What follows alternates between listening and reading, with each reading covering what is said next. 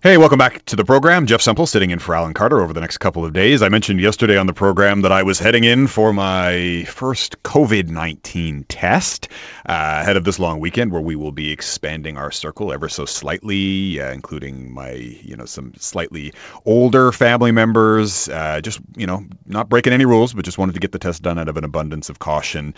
Pretty good experience, I have to say. Easier than I expected. Went to Michael Garron Hospital, lined up outside, socially distanced, physically distanced line for about an hour. Then when you get inside in the main lobby, it's pretty empty. They keep most people outside. And the lobby floor is marked up sort of like a giant chessboard. And patients with symptoms stand on the black squares and patients without symptoms stand on the blue squares. And then you sort of move through this well-orchestrated machine. Pretty impressive. They were as I was answering questions, they were taking my temperature and, checking my oxygen simultaneously. But then, of course, the moment of truth is the nasal swab, right? And, you just watch people I've seen video, we've seen, where we're doing some news reports, watch people getting that test, and it just looks excruciating. And a friend of mine who got it actually sort of likened it, said it reminded him of ancient Egypt, where they would mummify the bodies, they had to take out the organs, and including the brain, so they would go, back, the Egyptians would up the body's nasal cavity with this long stick that had a little hook at the end, and that's how they would get the brain out. They actually have one of these sticks in the British Museum if you're ever in London and interested.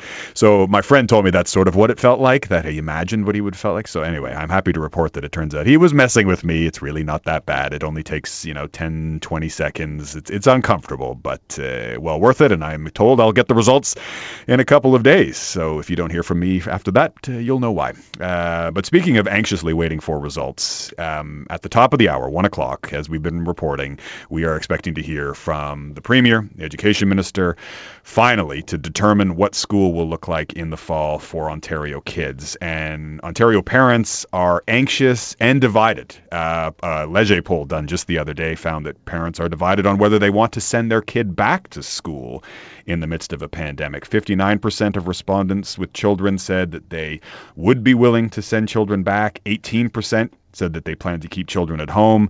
And another 23% said they simply didn't know. And I think, even those of us who do know what we want to do probably aren't totally certain about it. So lots of anxiety, and we saw that culminating in a protest yesterday outside of Stephen Lecce, the Ontario Education Minister's office. At that protest, one parent we spoke to on Global News, Gasperi Ritaka, who has 2 children heading into grade 1 and grade 3. Have a listen. I'm very interested in making sure my kids, for their mental and physical well-being, get back in school, but only in a very safe way. And that, in my mind, means limiting the size of classrooms, and to do that means more teachers and more space. And that is only one thing standing in the way of that as far as I'm concerned, and that's money. And that needs to come from the leadership of the province, from the very high top level of the province. Right, so money will be one of the big questions at 1 o'clock in terms of, how much money is the province willing to spend. We'd heard from the TDSB asking for up to $250 million to hire more teachers, more janitors, supplies, including personal protective equipment. But the question, of course, is how risky is it to send our children back to school in the midst of a pandemic? And the science on that has been a bit of a moving target. As this pandemic evolves, we're learning more about the virus that causes COVID-19 and what it does to children.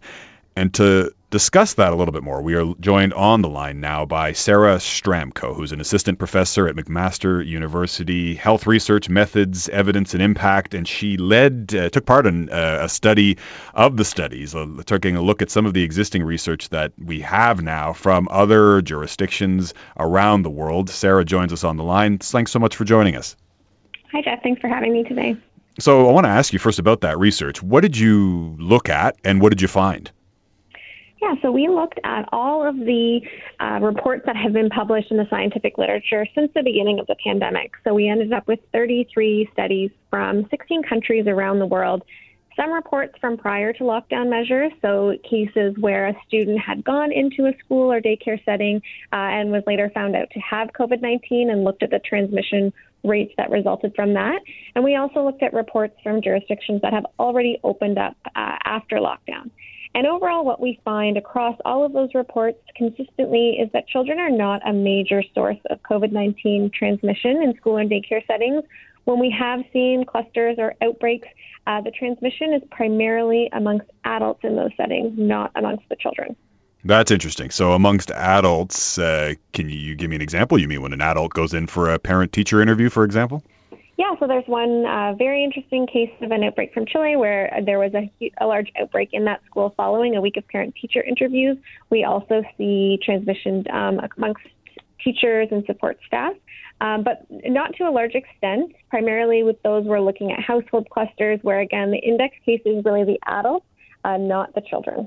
Interesting. And does it depend, though, on the age of the child? I mean, obviously, when we're talking about students, we're talking about very young to very old. Are some age groups more susceptible to becoming infected or transmitting the virus than others? Absolutely. So it does look like the under 10 age group is particularly low risk transmission. And then over 10, as students get older, they seem to transmit more similarly to adults.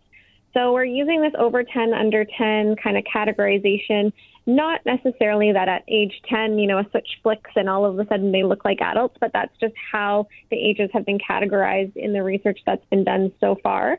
So we still do have more to learn about how that risk increases with age, but it does look like our younger children are not particularly good at spreading the virus, whereas they get older. So when we're talking about high schools, the risk of transmission is higher. And we see that in cases like Israel when there's been reports of large outbreaks in high schools after reopening.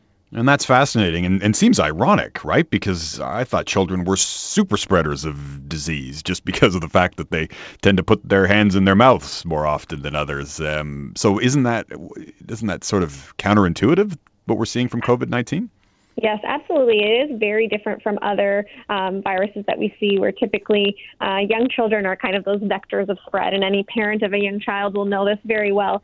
So I think that's one of the questions that we still don't really know the answer to with respect to COVID-19 as to why children seem to transmit younger children transmit less than older children or adults, and also why they have less severe disease typically. So that's one of the questions that we still don't really have an answer to, but I'm sure as we continue to learn more about it, there'll be more to come on that in the weeks and months coming.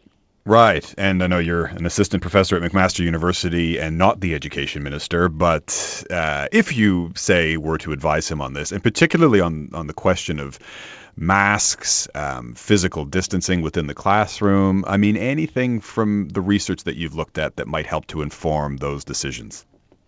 So far, when we look at the jurisdictions that have reopened, there's really a wide range of measures that have been put in place. So right now, we don't really know sort of what the best practices would be related to reopening. But what we do see is that, again, adults are primarily the source of transmission. So I think that's a really important thing to focus on as we reopen schools and daycares, is making sure those measures are in place amongst the adults in the settings.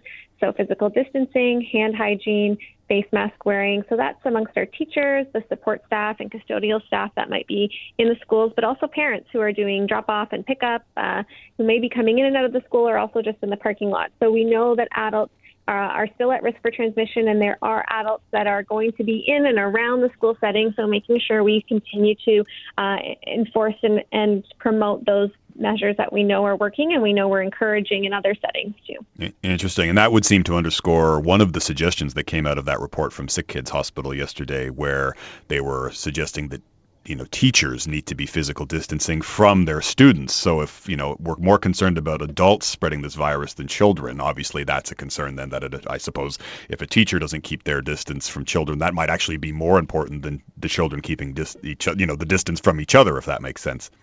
Yeah, and teachers physically distancing from the children, but also from each other. So we know that teachers, congregate outside of COVID-19 staff rooms and principals' offices and those type of places. So making sure that physical distancing is continued in those shared adult spaces within schools as well. Sarah Neal-Stramko, an assistant professor at McMaster University, talking to us about COVID-19 and the risk or, lack thereof to children as they head back to school in the fall. Sarah, thanks so much for joining us here. Really appreciate it. Thanks for your time today. And stick around. We will take a short break, but when we come back, we will be changing subjects to the other big story of the day. The Prime Minister on the hot seat, Justin Trudeau, just hours away now from appearing before the Finance Committee to testify on Parliament Hill about the WE controversy. Lots to unpack there, and we will do it with the help of an assistant professor in political science at U of T. Stick around. That's coming up on Global News Radio 640 Toronto.